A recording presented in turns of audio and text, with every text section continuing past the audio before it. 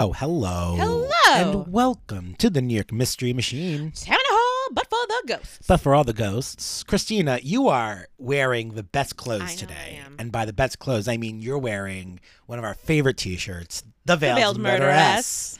Have to take a photo later. It's a Disappeared People's Tour 2023. You can buy that T-shirt and all of our other T-shirts. You can do that right now. And guess what? If you purchase T-shirts right now, as in the day that this comes out, you can head over and get a 20% off discount. What?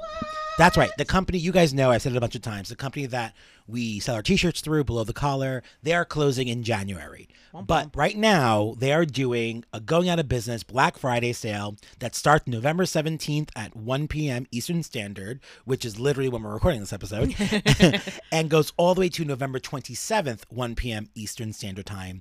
Everything on our website, all of our T-shirts, the logo T-shirt, the Pride T-shirt, the Veiled Murderess T-shirt, the list, all the T-shirts, the Tedward Tribute, they're all on sale using the promo code BF2023. You get 20% off. Buy your shirts, buy them for your friends and your family for Christmas to make great stocking stuffers. We're currently working on our new home for T-shirts. We have some possibilities that we're working on, and also, being able to sell stickers in conjunction. We have new stickers coming in the mail very soon. They're made. They're someplace in the world. I haven't checked the post office thing, but they're en route. I know they're en route. I got an email saying they're on their way to me, and they kind of should be here right now. So maybe they'll be coming today. But that'll be in January. There'll be a new home for T-shirts. But for now, you can get your T-shirts at belowthecollar.com/NY Mystery Machine. Use the code BF2023 and get 20% off all T-shirts. How exciting. I think it's very exciting. But I love that Veiled Murderess T-shirt. Same. I got to get a good picture of it so that we can promote it on the pod. I mean, not the pod, the Instagram. This is the pod. Yeah. Well, yes, everywhere. And for those of you who have bought T-shirts, please send us your images of you. We want to see you in the wild. Yeah. Please send us so we can share them. And you could just tag us and on the story or whatnot, and we'll send it. So thank you for purchasing our T-shirts. Be sure to do that. If you'd like to help out the pod in another way, we love our patrons. We do. So, hey, patrons. You join the pod, you go to patreon.com/NY Mystery Machine for as little as $3. You join our Patreon for as little as $5. You get a bonus episode every month. There's a new bonus episode, Patreon exclusive, coming out this week. And then there's a fun... We thought of the most stupid December patron exclusive. It's so dumb.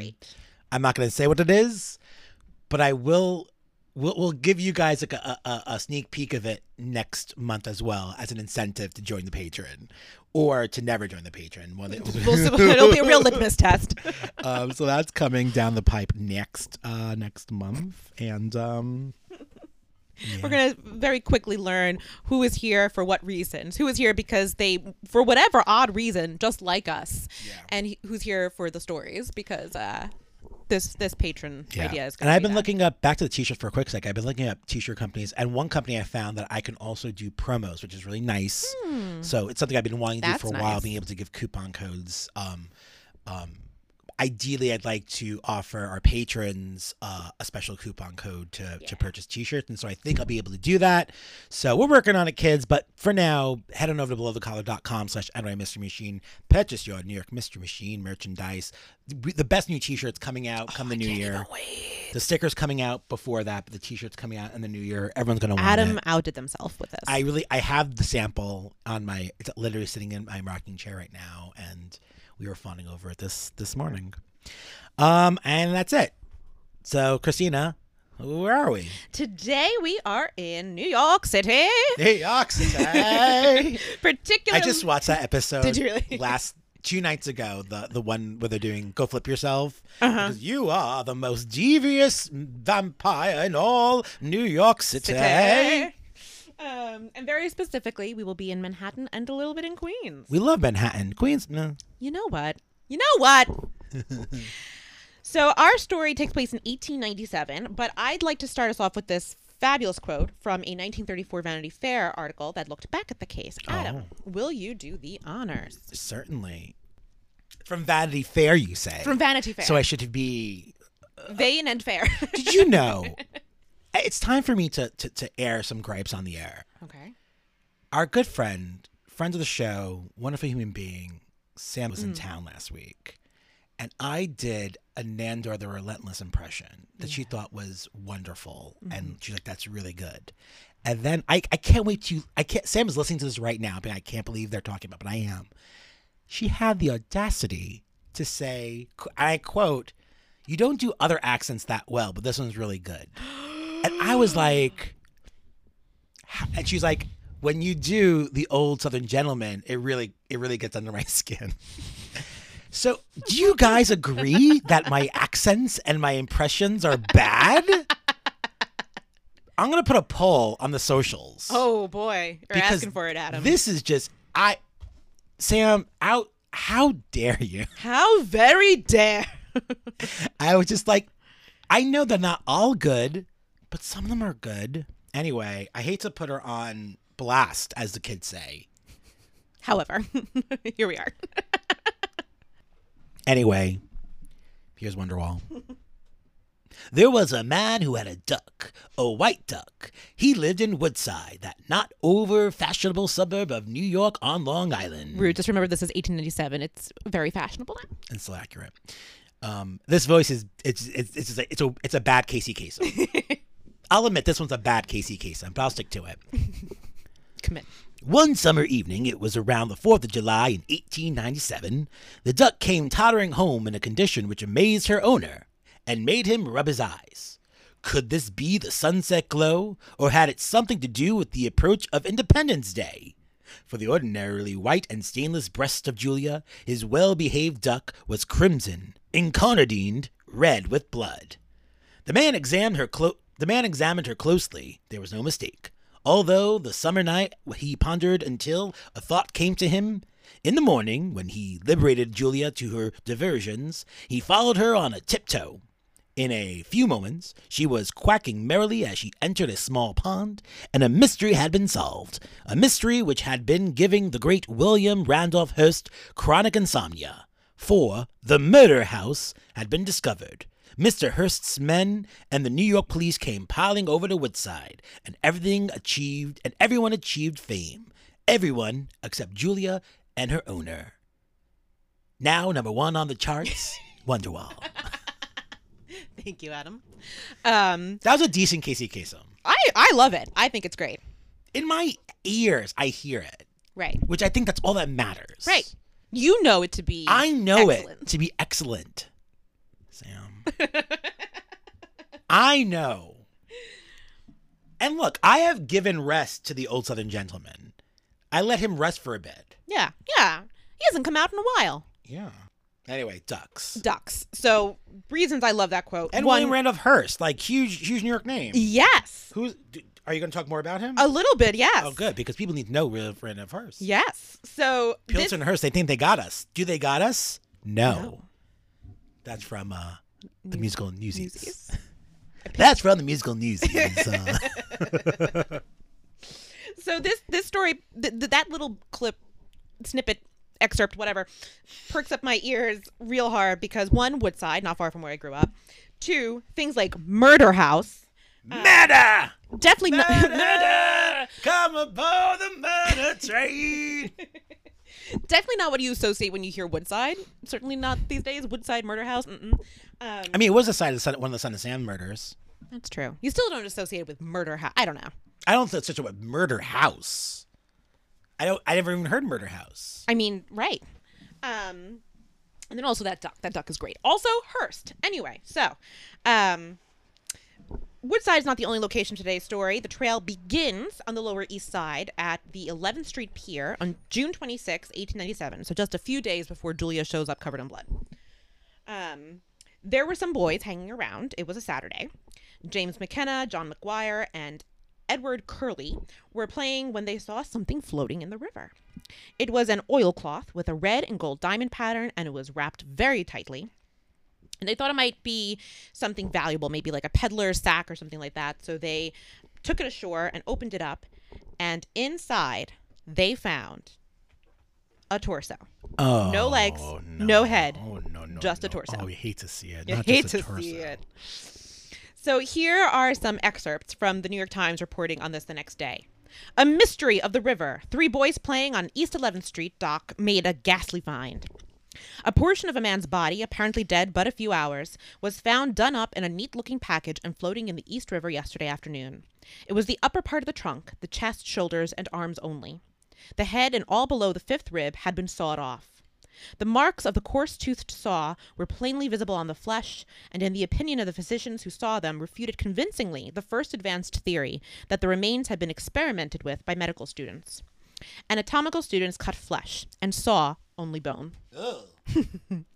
The breast had been cut, apparently to remove tattoo marks. The hands were white, soft, and pliable, but not those of a man who had never worked. So, apparently when the police saw this, their first thought was, aha, some cheeky med students are having a laugh and tossed their cadaver into the river. And, you know, the coroner said, no, med students wouldn't have just sawed through the whole body. They would have only done the bone. This guy was killed. That feels incorrect. That feels incorrect. Those cheeky med students. Now, according to the same New York Times report, Captain Hogan of the police said he never really thought it was med students. He just didn't want the public to think that, so that, you know, the detectives could continue investigating without much attention. I am suspicious of that claim. I think they didn't want to deal with it. The coroner also said that the heart indicated death was via stab wound. Ooh. There was a stab wound between some ribs penetrating the heart and an additional stab wound at the back of the collarbone piercing through the top of the left lung. So that's day 1 of this. Day 2, the next day. The lower half was found in Harlem Woods. And yes, that's correct, Harlem Woods. Harlem Woods. This is one of my favorite things about reading these articles, for the record. It's this reminder of how recently Manhattan and the other boroughs got so built up, right? So, like, my own great-grandmother, her siblings used to go blackberry picking in the fields that are now Long Island City. So it's kind of wonderful and remarkable. Anyway, according to the Times, another bundle was found in the woods above Washington Bridge. Quote, up above the Washington Bridge yesterday afternoon, the lower part of the body of the same man was found in the woods bordering Undercliff Avenue on the Ogden estate. Between Sedgwick and Undercliff Avenues, it is thickly wooded, and the undergrown is of ferns and wild berries. Julius Meyer of 374 West 128th Street, with his sons Edgar, aged 8, and Herbert, aged 13 years, was looking for berries shortly before 1 o'clock. Edgar had got separated, and they were seeking him when they heard him call them to come and see what he found. So this poor kid found the lower half of the man, from the 5th rib to the hip joints. And for the record, they are sure this is the lower half of that man because if you I think basically they matched up the saw marks and it fit, which is horrifying. So they found some slashes, perhaps made by the knife or stiletto that was used to stab the torso. Based on the angles, they suspected that the attacker had stood over the victim. There was also some suggestion that the body had been scalded with hot water. And perhaps it suggested the profession of a butcher. So basically, between the removal of flesh from the chest, which they suspected was to carve out and remove a tattoo as an identifying mark, there was also the scalding, I suppose, to further remove identifiable skin. On June 30th, Chief Boatswain Matthias Fredrickson, who I want to put on our Where Are They Now podcast, because that's a great name. I just want to make a t-shirt of all the most ludicrous names. Yes. Say that name again.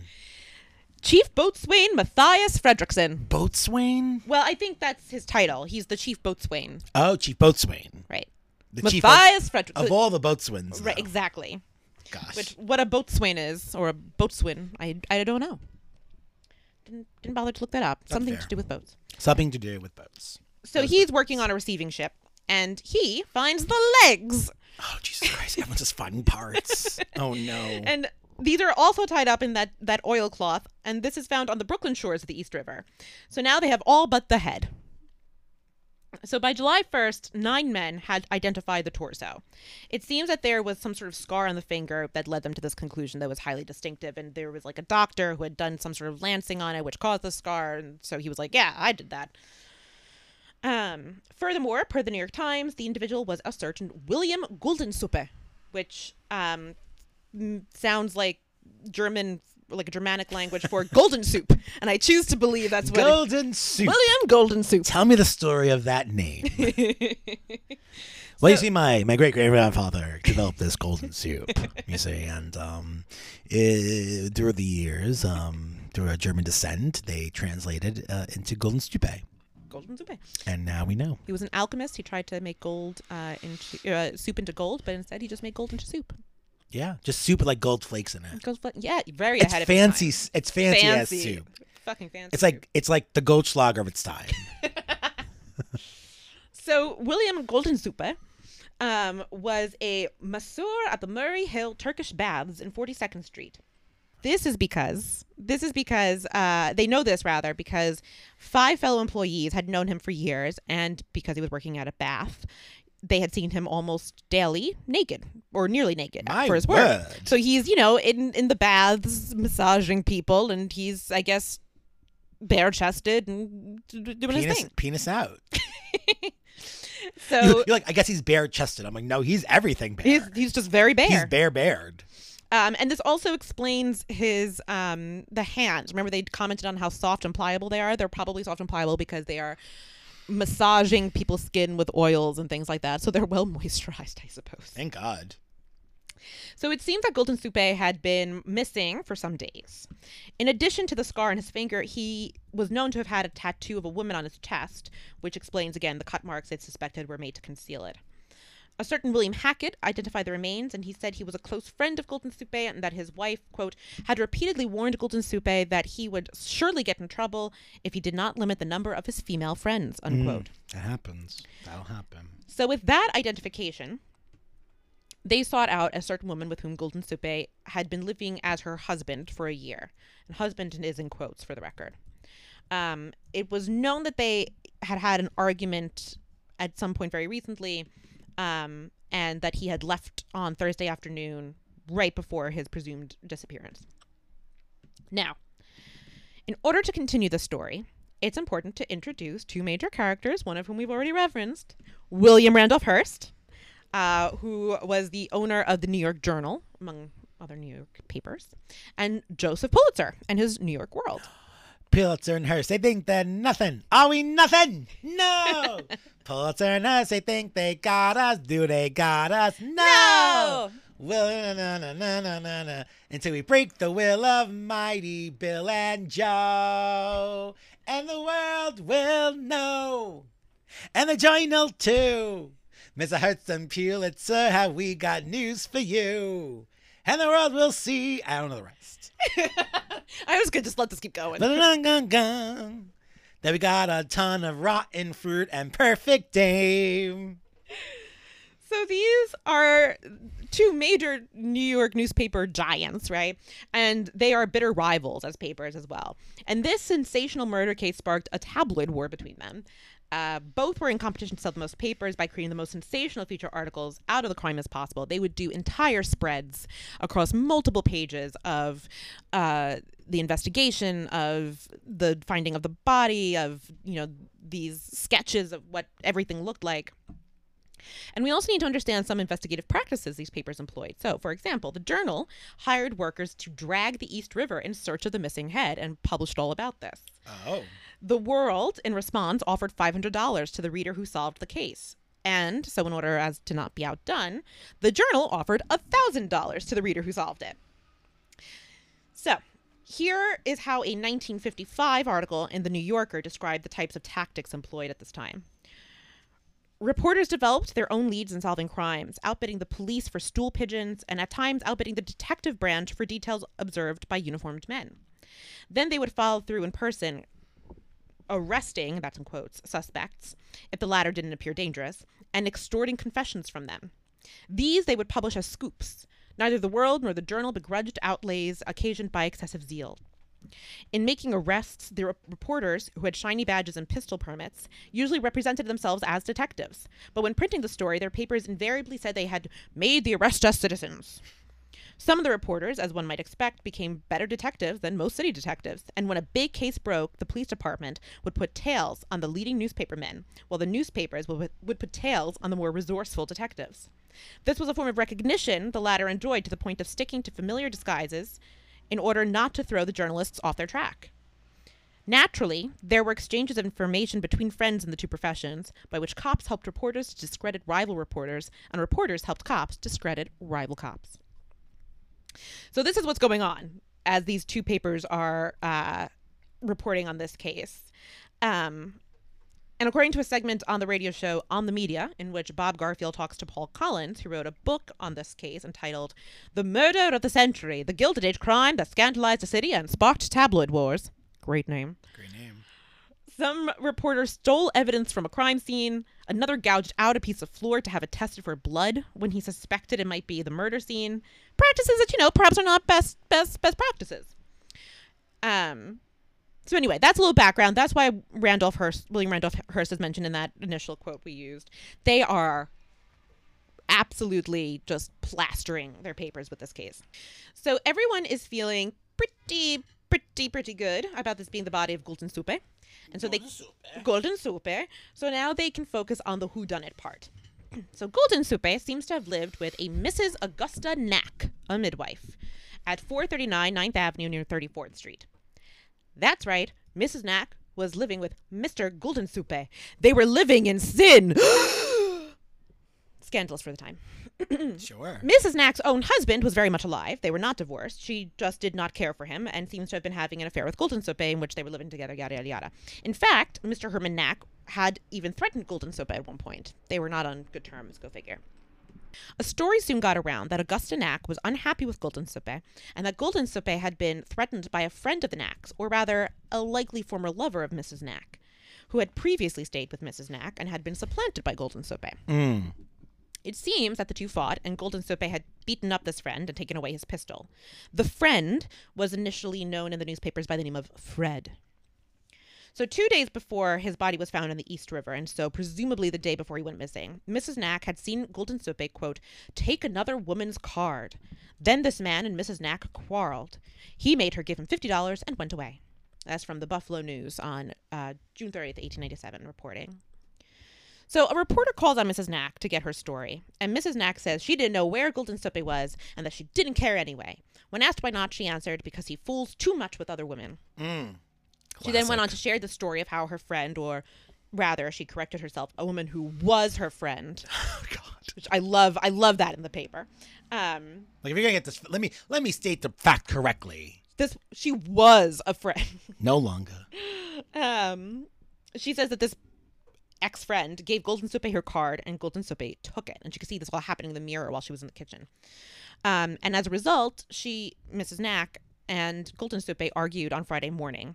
And then Nack said something astonishing. Per the Buffalo News, quote, and now, she continued, I know he hasn't been killed, for I saw him Sunday. Saw him where? Well, she said, I didn't exactly see him, but I heard from him. We usually take lunch together on his day off at Buck's Restaurant on 6th Avenue, near 42nd Street, and I didn't know that he might come there Sunday. So I went up there and waited there some time. He didn't come by, but a boy brought a note for me, which said to come home at once. I went home, but he wasn't there. But he had been there after I went out. And when asked, how did you know that he was there at all? She said because she could tell there was a different collar on the bureau, suggesting he'd changed his collar. And she no longer had the note. She burned it. But she had gotten a telegram from him. And they said, well, can we see the telegram? She said, no, I curled my hair with it. And that, too, was burned, which is all very suspicious. You curled your hair? What? I think you can use, almost like a curler. Like, you roll your hair around it and put something. On the telegram. It's not a great excuse. It's the weirdest excuse. It's actually not an excuse, actually, is what you're trying to say. Right. A piece of paper. I mean, I think you can curl hair, too, with, rags. People used to use rags to, curl hair. I don't know. Another journalist from the New York World went to Mrs. Nack's house under the pretense of getting women's opinion about hand soap. And while in the apartment, he nicked a picture of the person he thought might be Guldensuppe. As he left, another man entered the apartment, and he was extremely upset with Mrs. Nack, shouting in German that she'd been told not to let anyone in. Meanwhile, so, that's all very suspicious. He has this picture. He thinks it's Guldensuppe. Another person shows up, yelling at her not to let anyone in the house. He's like, something's going on. Meanwhile, reporters were hunting down the purveyor of the oilcloth that was used to wrap the body. More on that after the break. We'll be right back after these messages.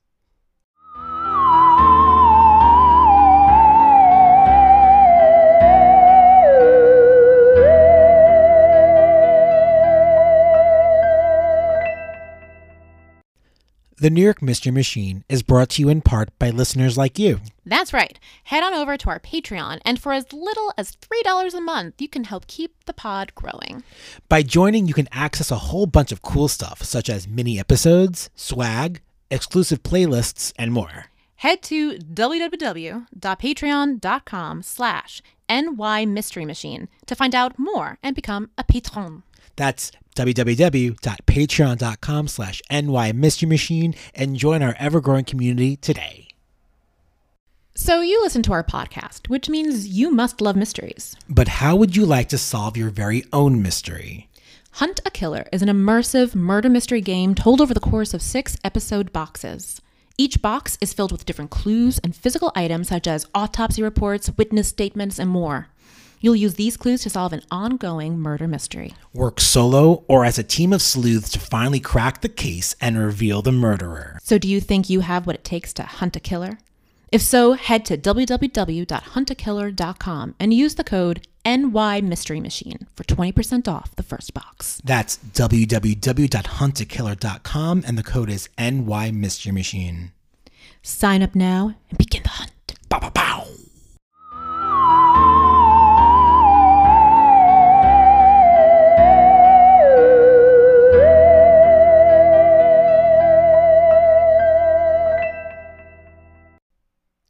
Okay, we're back. We're back. So we have a headless body that has been brutally dismembered and thrown in the East River, most of which has now been recovered, excepting the head. The deceased is a William Guldensuppe, who seems to have lived with a Mrs. Augusta Nack.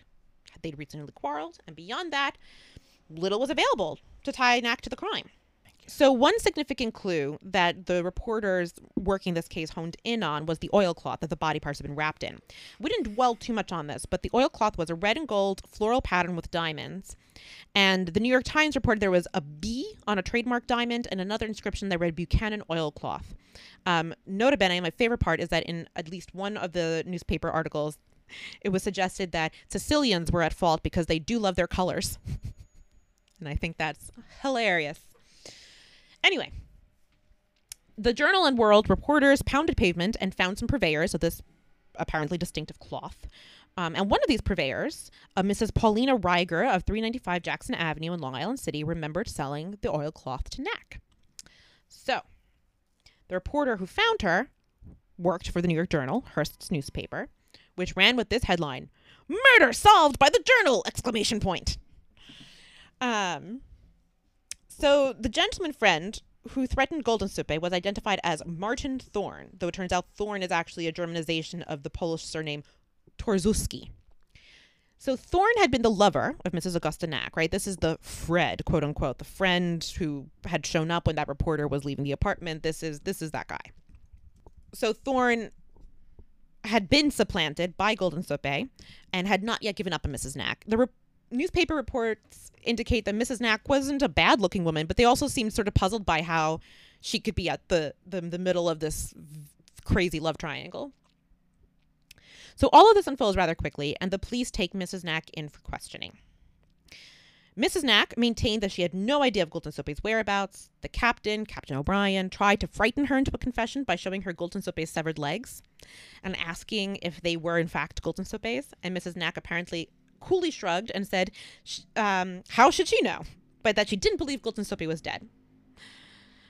The police searched her apartment and reportedly left with a revolver, a small handsaw, a butcher knife, and some steel. And in particular, the saw seemed to have some stains when viewed under a microscope, and they believed it to be blood. There was also some material sticking to the teeth of the saw, which is a hideous thing to think about, and we won't dwell on it. And then comes the place of the murder. The place of the murder ends up being identified. Now, by some accounts, people reading the newspaper saw the sketches of Augusta Nack and recognized her. Other accounts, Martin Thorne himself told some folks, like friends, that he had been going to Long Island City to look at a house with the old woman around the time of the murder. Neighbors of a particular house in Woodside recalled hearing the scream of murder or help the night that Guldensuppe was presumed to be murdered. For the record, I don't know how many people getting murdered actually scream murder, but it seems to happen a lot in these old newspaper articles. Others remembered that a couple who gave the name of Brown or Braun who matched the descriptions of Nack and Thorne, rented out a house at 346 2nd Street, Woodside, shortly before the presumed day of murder. And then there was the matter of the ducks. From the New York Times on July 4th, there are no sewers in Woodside, but the 2nd Street house is connected with a nearby ditch. An old man, who refused to give the reporters his name, told O'Donoghue that he noticed blood in the ditch Saturday, and that his ducks who swam and fed in it were made sick. It was their sickness that led him to examine the ditch. Or, in the words of the Vanity Fair article with which we started, I must not forget Julia the duck. You see, Thorne had done most of his dissection in the bathtub. Then he left the tap running for a day or two. Something like 49,000 gallons of water flowed down the pipes, and the blood of Willie Guldensuppe. Thorne believed this was all going into the sewers. But there are not sewers in those parts, and a pool was formed near the cottage. And to this pool came Julia. So Nack and Thorne are indicted on murder charges on the basis of all the circumstantial evidence, right? The woman who remembers Nack buying the oilcloth, the neighbors of this particular house in Woodside with this pool of blood outside of it saying they recognized Nack and Thorne as being the people who rented it, yada, yada. On November 11th, the New York Times reported in their coverage of the trial that Augusta Nack had confessed on the stand. According to her, though she preferred Thorne as a romantic partner, she was afraid of Guldensuppe. Thorne rented the house in Woodside and told Nack to lure Guldensuppe there. She said that she went home and told Guldensuppe that she wanted him to look at the house with her, that she wanted to start a little baby farm. What is a baby farm, you ask? Oh boy. I was expecting something really crazy. Turns out it's just a place where you take care of illegitimate children. So it sounds like Well, that's not nearly as cool as No, I know. Apparently, Guldensuppe had been trying to get her to start a brothel, but she said at least baby farms were legitimate businesses. So here we are. Regardless, they went together to the house, and she used a key to open the door. And Guldensuppe went into the house and up the stairs to look around. She then heard a gunshot, and Thorne came running down to announce Guldensuppe was dead. He then sent Nack away and told her to return later. When she returned at the appointed time, 5 p.m., quote, everything was packed up in parcels. And as for the head, Thorne encased it in plaster before tossing it into the river. Now, there are a couple of problems with this story. You'll recall that per the coroner, Guldensuppe was killed via a stabbing, not a gunshot. Flip side, he could have been shot in the head and stabbed, a point that one of the lawyers made in court. On November 30th, the New York Times shared that Thorne got to tell his side of the story. He claimed that Augusta Nack had murdered Guldensuppe unbeknownst to him, that he arrived in Woodside only to discover the situation as such, and that he agreed to, quote, help dismember and dispose of the body because he loved her and was anxious to help her out of trouble, unquote. Thorne's lawyer pointed out that this must be true, for Augusta Nack said she let herself in with the key to the house. How then could Thorne have possibly gotten there first to hide, as she claims in her story? In the end, Nack was able to plead to manslaughter for a reduced sentence due to her confession, which led to Thorne's conviction. Had she not cooperated in this way, Thorne's lawyers could have easily said that the body belonged to anyone in the world. It wasn't even Guldensuppe because there is no head, and a lot of the flesh is missing. In the end, Nack was sentenced to 15 years in prison. Thorne convicted and sentenced to death at Sing Sing and was electrocuted on August 1st, 1898. Gotta sing, sing. I knew it. As I put that in, I was like, gotta sing, sing. I almost forgot. I haven't had a sing, sing in a while. Augusta was released in 1907 after spending 9 years and 5 months in Auburn prison. And odd little fun fact, the records of this case and the transcripts and all that were burned by the Queens County prosecutors in 1949 to make more room in the storage. Classic Queens. You can't even hold on to your fucking cases. You gotta burn shit away because there's so much crime in that fucking borough. That is not... that you need to, like, clear out the space. Not in Brooklyn. Not in my town. You tell me any crimes that happen in Brooklyn. I don't know. Oh, we've never heard of those. Never heard none. That's the story of Mr. Guldensuppe and how Mr. Guldensuppe lost his head. Oh, my. Well, there you have it. There you have it. Is that the name of the episode, How Mr. Guldensuppe Lost His Head? Oh, that's good. It's good. I was going to go with, what did I put on the thing? I put it as... you put it as... a knack for something. A real knack for murder. A real knack for murder, because it's Augusta Nack. Get it? But knack. No one would. Do you know what I mean? Everyone will get it. How? Because you have a knack for something, and her name is Augusta Nack. But when will they get that joke? When they read the title of the episode. But when will they get the joke? When they listen to the episode. There it is. And what do people do before they listen to an episode? They read the read the title. I'm not seeing the problem. So the joke isn't going to come through until later in time. The joke's not. It's a long gag. Yeah. It's like a real knack for murder. Do you guys get it? No, I didn't listen to the episode. So a knack for murder? I don't know. You see what I mean? Yeah, here? but you let me do this with the witches. Did I? Yes. I snuck that under the radar. It was the Wicked Witch of the West, Chester and Southampton. That's because we knew where it was. That's because the title told us where it was taking place, which is the joke was there already. You know what I'm saying? West Chester, that's the joke. I see. Well, if you put a K in parentheses before knack, then they'll know that there's a knack and a knack. That's a more well, that's what I would do. But that's not what you did here. Well, you know. I like how Mr. Guldensuppe lost his head. That is pretty good too. And we still don't have the head. I don't believe the head was ever found. That's unfortunate. Somewhere out there is a plaster cube with a head inside. You guys, if you or your loved one owns the plaster cube with a head inside, write into the show. We want to know all about it. Yeah. Also, you probably should turn that into somebody. Yeah, I don't think you're allowed to have plaster heads. Well, that's that. If you have thoughts on this and on other things, you guys have been doing really great reaching out to us. We had someone reach out to us about a T-shirt idea today, which was love it. Gosh, what was the idea? I don't want to misspeak. One of our listeners, Penny, wrote, new T-shirt idea. Christina's head hanging down, standing with a ghost behind her saying, I don't like this, which is really great. That is, you know me well, Penny. Find someone to mock up Christina and we'll do it. Because I can't draw. I export most of our graphics. I was going to say, you're giving up the illusion that you've been drawing our... No, I'm really good at putting images together.